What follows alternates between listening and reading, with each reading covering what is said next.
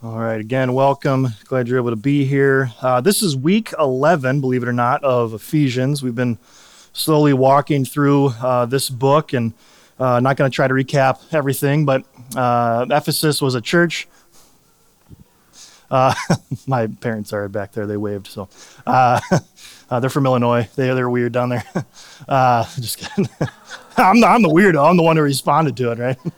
Hi.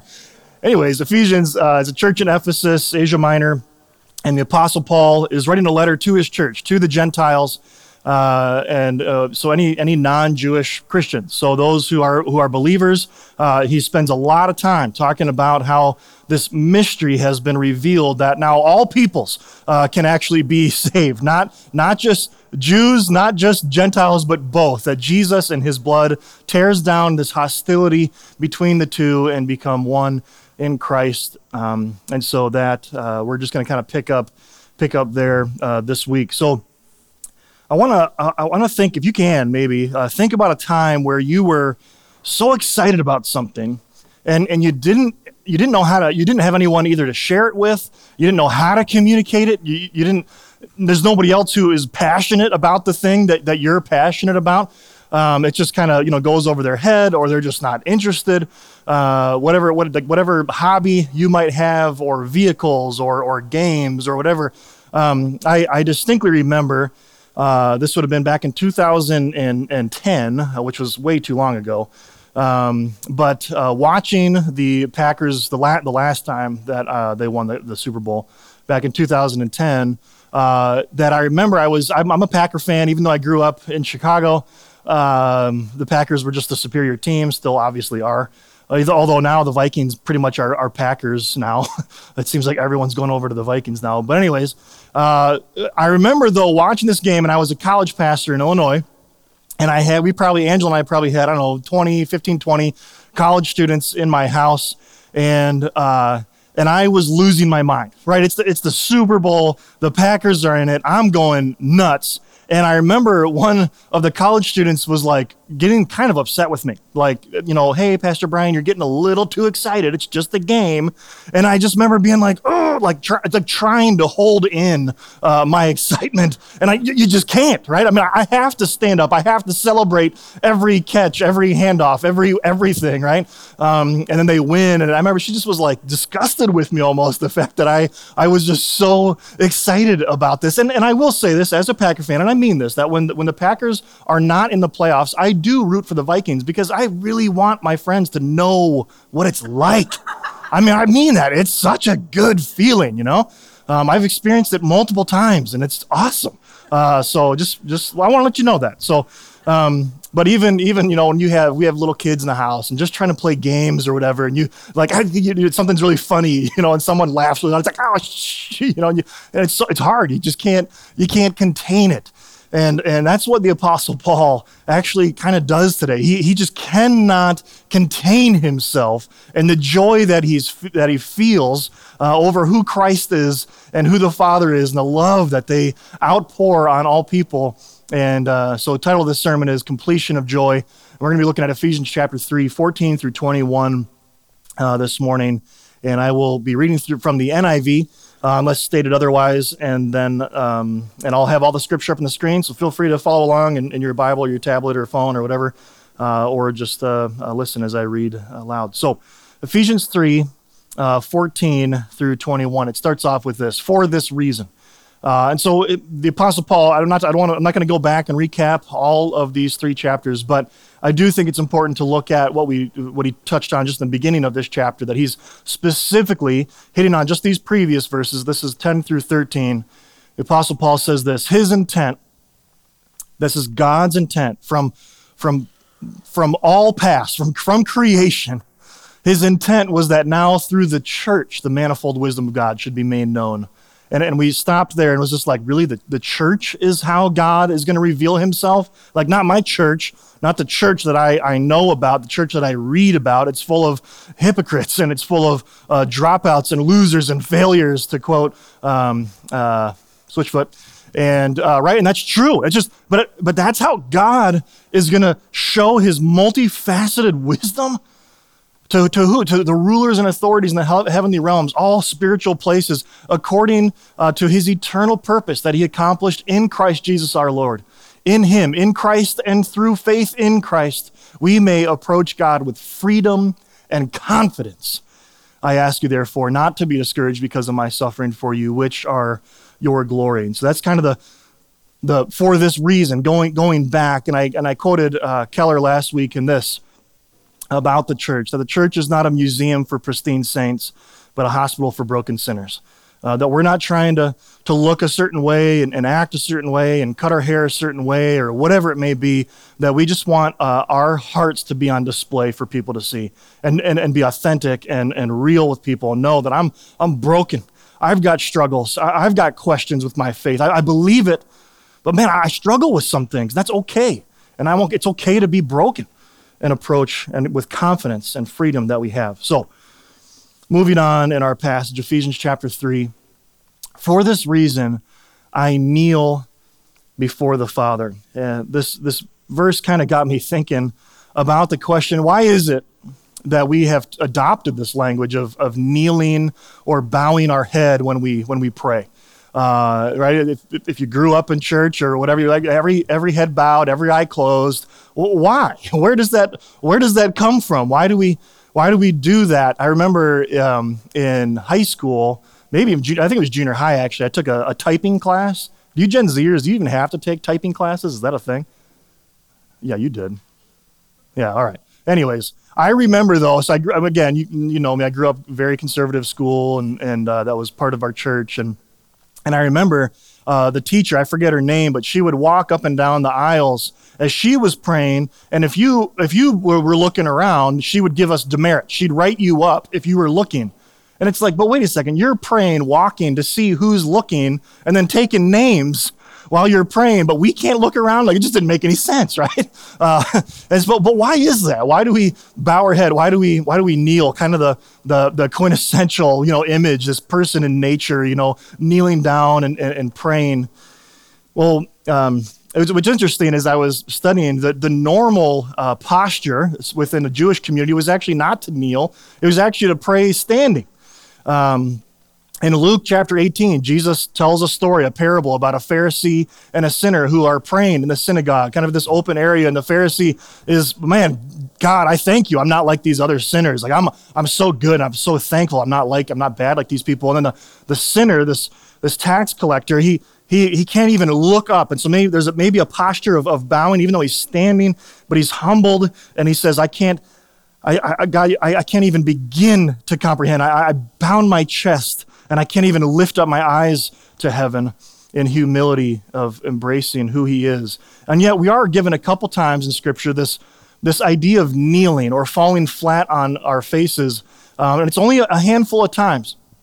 One is Ezra, a prophet in the Old Testament, when he's confessing Israel's sin. It says he bows. Jesus, when he's in the Garden of Gethsemane before that he's turned over to the Romans to be executed by crucifixion, it says that he fell on his face. We have Stephen, the first martyr of Christianity, who bows his head and kneels before he is stoned to death. And now we have Paul. And that's really it. And so what I can say is, based on Scripture, there's not really some perfect little posture that you can do while you pray. I think there's symbolic and earnestness of being on knees or bowing or laying flat. The word worship actually means to lay down. And so to prostrate ourselves, to humble ourselves, that there is some kind of it's an outward response of an inward reality. That's what we talk about when we talk about baptism, that I'm getting dunked under the water. The water isn't doing anything. My posture and how I pray isn't doing anything, but it's just an outward display of this inward reality of a humble and contrite spirit. There was, as I was doing a little bit of research this week, there was one gentleman by the name of William Hendrickson. I've never heard of him, but he says this, and I quote, "The slouching position of the body while one is supposed to be praying is an abomination to the Lord." It's like, whoa, what is that? let's reserve the abominations to what the Bible calls abominations. Slouching. To me, it's like, man, someone's just exhausted and they're slouching. They're just crying out even physically for help to God. To me, that's probably the most heard prayers, right? There's something about that bodily language. So what do we stand? Is there a way no, just pray. Just pray to God. But we see this posture of humility, of earnestness from the Apostle Paul. And so what is it that Paul is so earnestly praying about? He says this, "For this reason I bow and kneel. I kneel before the Father, from whom every family in heaven and on earth derives its name." Just in context, all people who are in Christ. He's specifically talking about those who are in the Father and that are in Christ and through Christ and by Christ, and he is in us and we are in him. That's who he's talking about, all those people, those who have gone before us and those who are present now.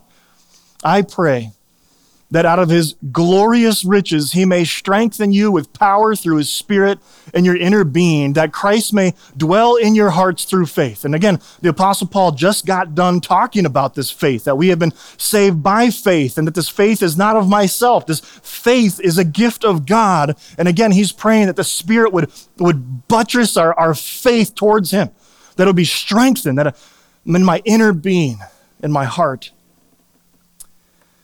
The next kind of phrase, we have this idea of being rooted and grounded in love. Again, what is he so earnestly praying about?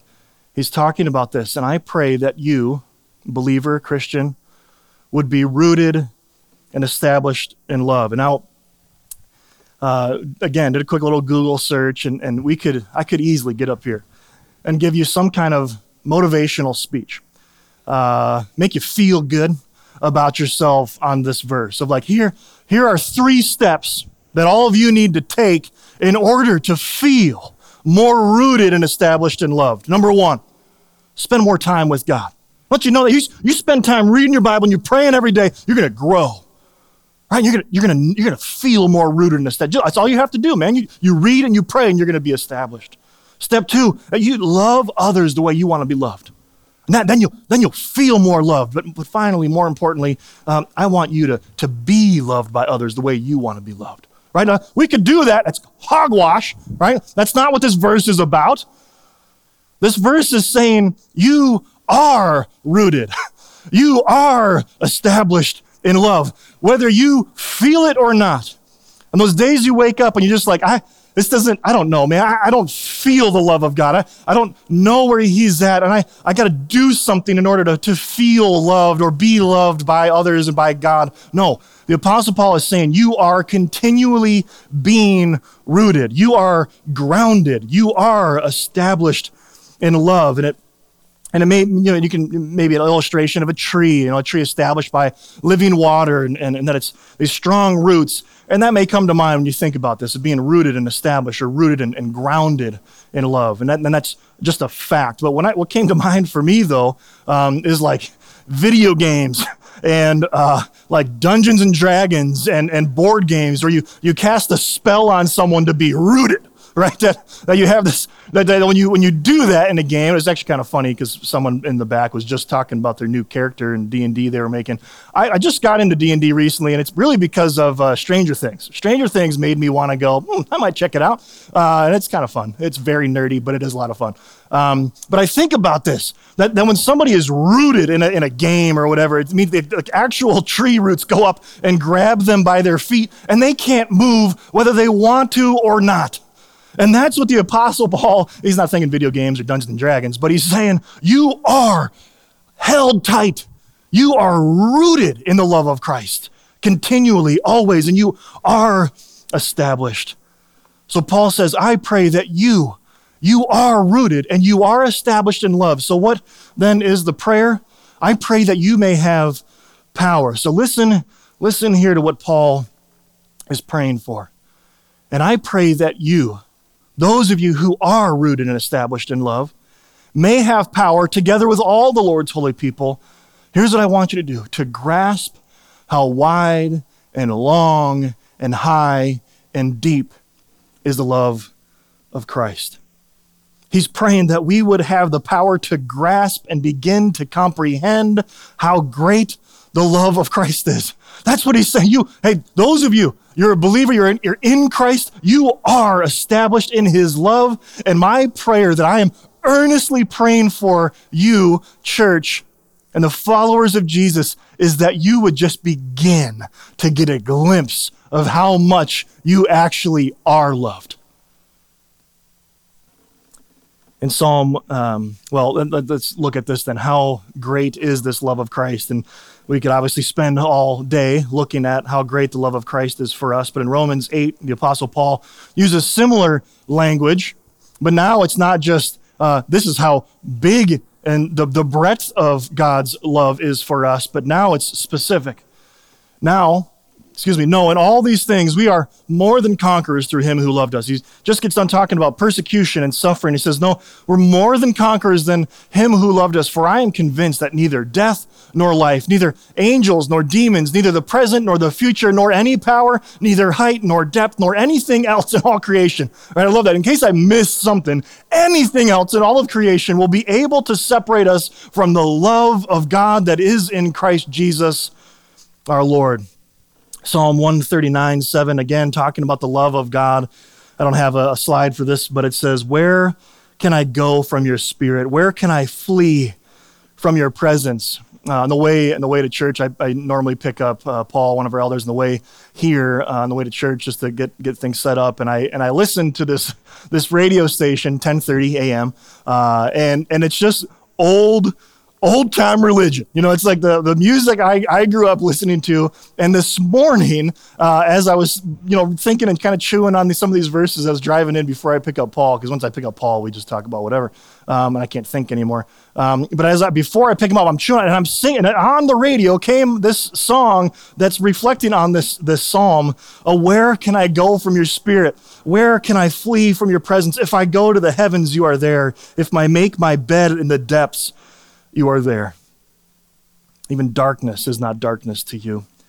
In John chapter 15, Jesus specifically tells us what kind of love he has for us. He says, my command is this: love each other as I have loved you. Greater love has no one than this, to lay down one's life for his friends. You are my friends if you do what I command. And again, what is his command? Love each other as I have loved you. There's no greater love, and Jesus, he is expressing there's no greater love than someone who lays down their life, and he's saying, I'm about to do that. I'm going to physically and emotionally and spiritually demonstrate my love for you on the cross. So again, Paul is saying, you are established in that. You are rooted in that. You are grounded in that. I want you to begin to comprehend how awesome of a love this is that Christ has for you. But then he uses this language of, I want you to know what you cannot know. He says this, and I pray that you, being rooted and established in love, may have the power, together with all the Lord's holy people, to grasp how wide and long and high and deep is the love of Christ, and to know this love that surpasses knowledge. Paul and I teach a systematic theology class on Thursday nights for our Leadership Development Institute, and this is one of those verses that we start off the semester every year. In our syllabus, this is the verse, right? That we're going to study systematic theology, where we're going to get into these doctrines and we're going to dig into this. But I want you to know this love that surpasses knowledge. That there is something about our God that I cannot fully understand. And that's a good thing. His love for me is so big, I can't even begin to comprehend it. So I want you to know what you cannot know. This is very similar to Job's reply. Job is a very old book. We went through it in the summer of 2020 and walked through Job. But Job, the whole book really is yelling at God. God allows Satan to do some horrific things to his family and to all of his livelihood. And Job says, and he's screaming, I want my day in court. I want to approach God and I want to tell him how I really feel. I want to give him a piece of my mind. And then God shows up in Job 38 and he's like, excuse me? Who do you think you are? Right? Like, where were you? And he just, for 3 chapters, gives all these sarcastic remarks back to Job of where were you when the foundations of the world were laying? Tell me if you understand. Tell me if you know. And Job's response then, humbly, in Job chapter 42 says this, then Job replied to the Lord, because God says, I want an answer. I want you to respond to me. And Job replies to the Lord, I know that you can do all things, and no purpose of yours can be thwarted. No purpose of yours can be stopped. You asked me, who is this that obscures my plans without knowledge? Right? Who is this? Who is this man that is asking me questions about my knowledge and my plans and has no idea what he's talking about? And Job's response is this, surely I spoke of things I did not understand, things too wonderful for me. In the King James, every once in a while I like to look at the King James. It just says this. It's just a kind of a fancy way of reading this. But he says this, then Job answered the Lord and he said, I know that thou canst do everything, and that no thought can be withholden from thee. Who is he that hideth counsel and without knowledge? And then Job's language there, therefore I have uttered that I understand not, things too wonderful for me, which I knew not. I uttered what I understood not. I can't even begin to comprehend this. And it's the same language here that the Apostle Paul is using.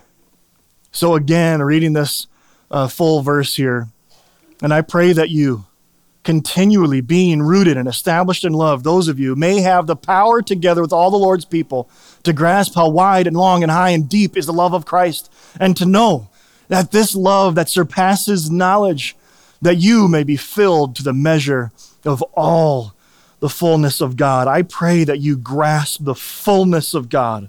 I pray that you can understand that which cannot be understood.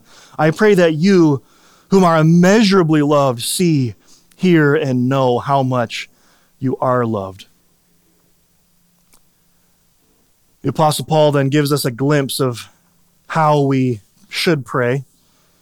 Again, our posture doesn't necessarily matter, but maybe a position of humility, earnestness in this case. But how should we pray? How should we ask for things? And the Apostle Paul says this, kind of in this benediction type language. He says, now to him, to God, now to him who is able to do immeasurably more than all we ask or imagine, all we ask or think according to his power that is at work within us. That he is so big and he loves you so much that you can't even begin to comprehend it. And yet my prayer for you is that you would begin to realize and see how much you are loved. And now I want you, when you pray, when you ask, you approach him as a God who's able to do more than I can ask, that I can speak, or I can even think about. I've been around long enough and have had prayers that have been answered or not answered, but there have been times in my life where God has shown up and answered a prayer that I didn't even think to ask about. It just shows up in a big way. And then I sit back and I go, I probably should have prayed about that, right? You answered a prayer I didn't even pray. That's how God works sometimes. And to illustrate that, this might be kind of silly, but this is the tall, bald guy there. His name is Eddie Washitas. I'll get back to him. But the guy in the middle, his name is Nate Oates. He is actually the head coach for Alabama basketball team. They got a limit. I always cheer for him. He was an assistant coach at Maranatha Baptist Bible College, where I went. I only played one semester. I got 1 point in my college career, just so you know. Almost made it to D1 Final Four, but not quite. But anyways, Nate, though, this was a picture when he was coach for the Buffalo Bison, and they made it pretty far a couple years ago, but then Alabama was like, we're going to pay you a lot more money. Come over here. And so he did. But anyways, Eddie is his brother-in-law. Eddie and we went to high school together. He was 4 years older than me, so I was a freshman when he was a senior, and he was like 6'7", 6'8", tall guy, big guy. And which at a small Christian school, he was like the most dominant center, ever. And now he was like, he'd be like a point guard, but that's just how it was. But Eddie, though, he was a bully, right? And I remember, though, one day I was in English class, and we had to use a pencil to take the test. And I didn't have a pencil. And so I'm asking, hey, I need a pencil. Can I borrow a pencil? And my teacher was like, no, sir. you need to provide your own pencil. And I was like, I don't have one. Like, what do you want me to do? She's like, well, go to your locker and go get one. And I was like, okay. So I go running out there, full well knowing I don't have a pencil. Like, I know there's no pencil in my locker. And if there was, I was the guy, my locker was just a mess. Just books and papers just falling out of it. So I was like, I'm not going to find a pencil. And I'm standing there sweating. I'm going to fail this test because I don't have a pencil. And out comes Eddie Washitas for who knows why. And he just goes, hey, Silver. And he beams me in the chest with a pencil.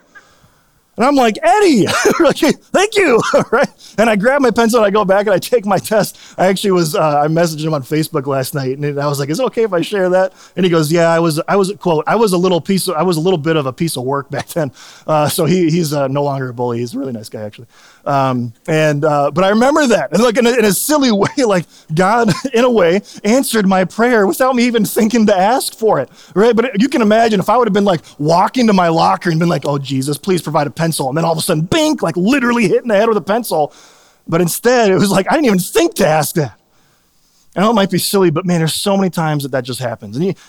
And I can't begin to teach you, here's how you ought to pray for big things. And yet he does more than what we ask, what we think. We can't even begin to comprehend how much he loves us and how he's working in our hearts, in our lives. And to be aware of that. One of my favorite prayers, a couple years ago, we went through the book of Nehemiah. And Nehemiah is a prophet, a minor prophet in the Old Testament, and Israel is in ruins.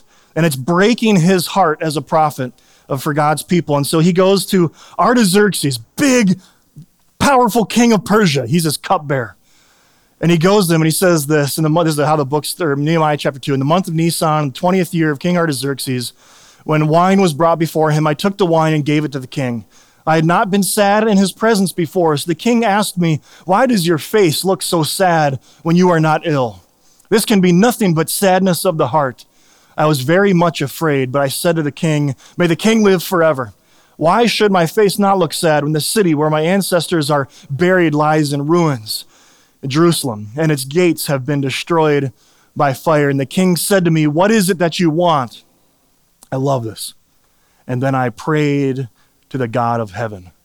And I answered the king, if it please the king, and if your servant has found favor in his sight, let him send me to the city of Judah where my ancestors are buried so that I can rebuild it. The king says, what is it that you want? And it says, and I prayed to the God of heaven. In this split second before he gives his answer, I'm sure the prayer went something like this. Oh God, here's what I want. If it please the king, right? And there's so many times in our day where that's all we can say. Just help me right now. I need this. And he does so much more than we can ask or think. Love that verse. I prayed to God and then I just gave an answer to the king. So let's look at this completion of praise. Paul can't help himself. He's praying and he's talking about how great God is and how much our love is in Christ. And this powerful love, and while he's telling us about it, he just can't help but turn it back into praise. Right? He's watching the Packers win the Super Bowl and someone's like, can you tone it down a little bit? He can't help it. He just has to. I have to praise. To him be glory in the church and in Christ Jesus throughout all generations forever and ever. Amen. There's a quote from C.S. Lewis in his book, Reflection on the Psalms, author of the Chronicles of Narnia. He says this. Thank you. Sorry, it's a deep cut. He says this.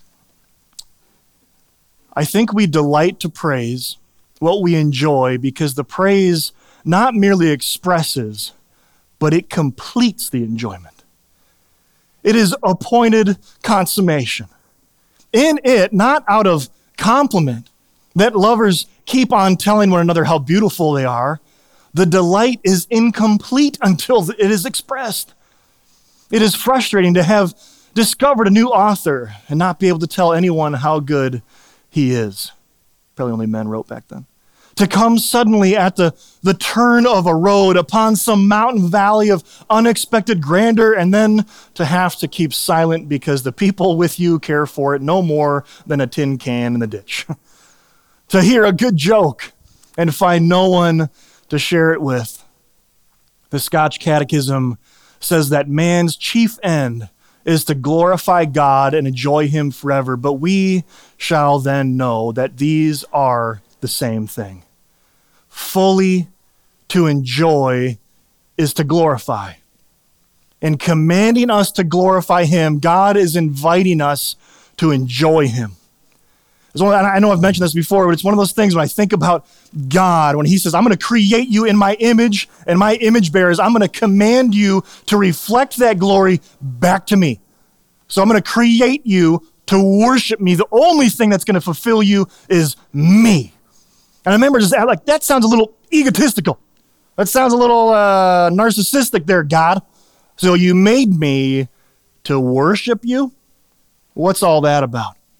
But God in his divine, sovereign knowledge says, I'm going to create my image bearers, and I only want them to be fulfilled and full of joy by the thing that is the most enjoyable thing in the universe. And that's me. I don't want you to find enjoyment fully in something else that's just going to rot and decay. I need it. You need it to be me. So he commands us and he invites us to enjoy him, not just glorify him. And the Apostle Paul just can't help himself. It's that way when we come across like his illustration of when we think about marriage and we think about children and those people, individuals who maybe don't want kids, don't have kids, or even are unable to have kids, whatever it may be, of just saying, I want to share this with you. This is so great. I found this new game. I found this new thing, and I have to share it. And that's the same way with God and with Christ. He loves me so much. I can't help myself. I have to tell somebody about this. I have to reflect back the glory that is due his name.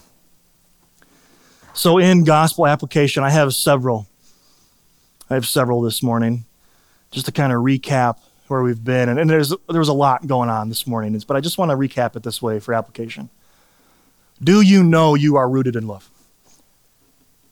Do you really know that you are rooted in love?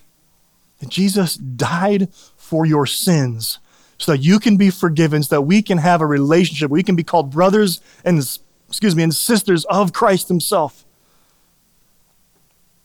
That's truth. That's fact. You are rooted. You are loved. Secondly, do you know how great the love of Christ is? Can we begin to comprehend that? Do you know that you can't know? That's a good thing. I'm glad that I can't figure God out. Paul and I have been teaching this systematic theology class, and we've been reading the same systematic theology book now. I think I've been doing it 7 or 8 years. And I read this book and I teach these classes, and every single week I learn something new. It's like I just taught this last year. How something new pops up all the time, and it's so exciting. Do you realize you can't understand, and yet you can?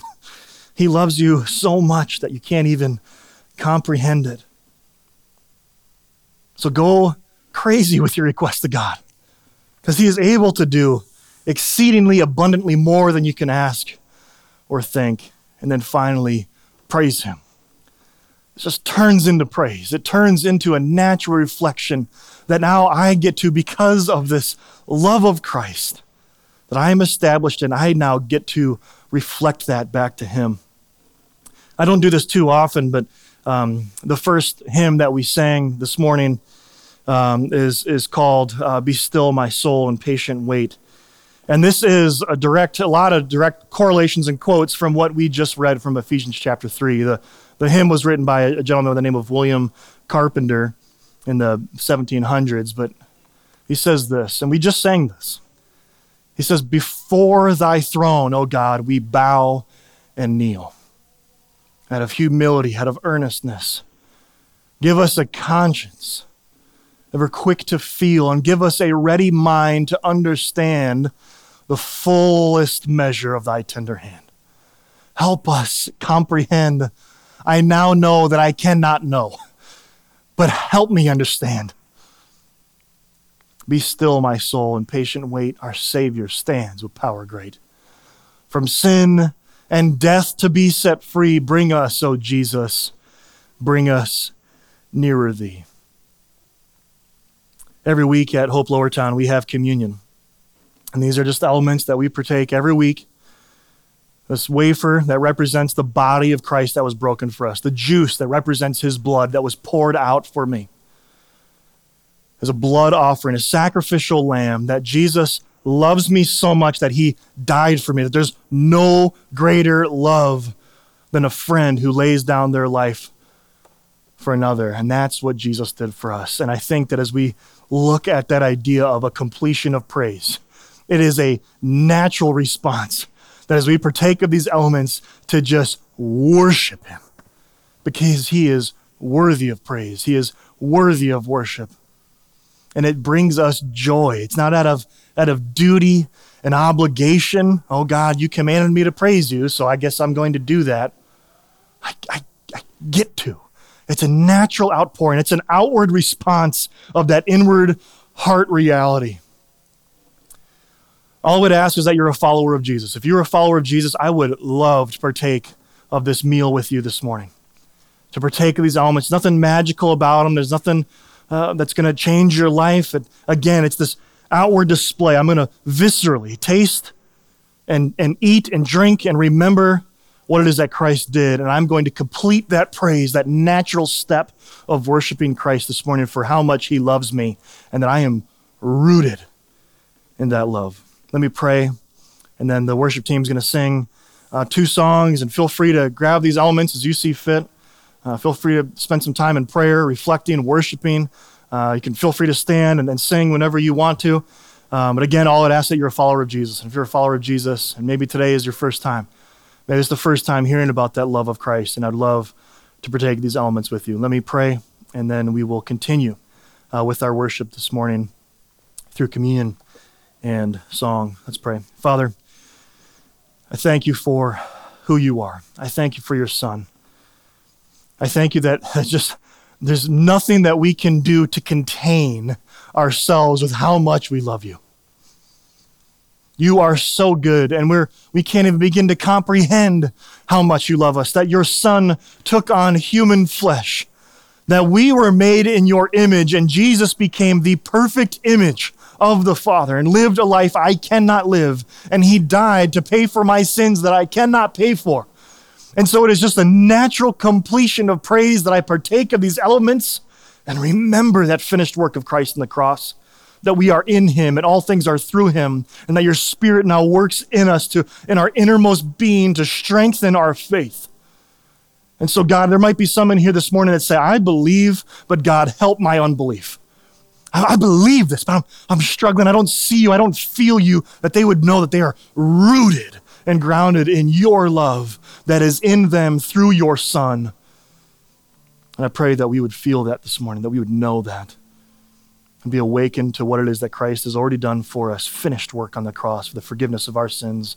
And so now, as we looked at last week from the Apostle Paul, we can now approach you, the Creator, ineffable love, as we sang about, magnificent in glory, that we can approach you with confidence and freedom. May that be our hearts this morning. God, we praise you, we thank you, and it's in your Son, Jesus, and it's in his name that we pray these things. Amen.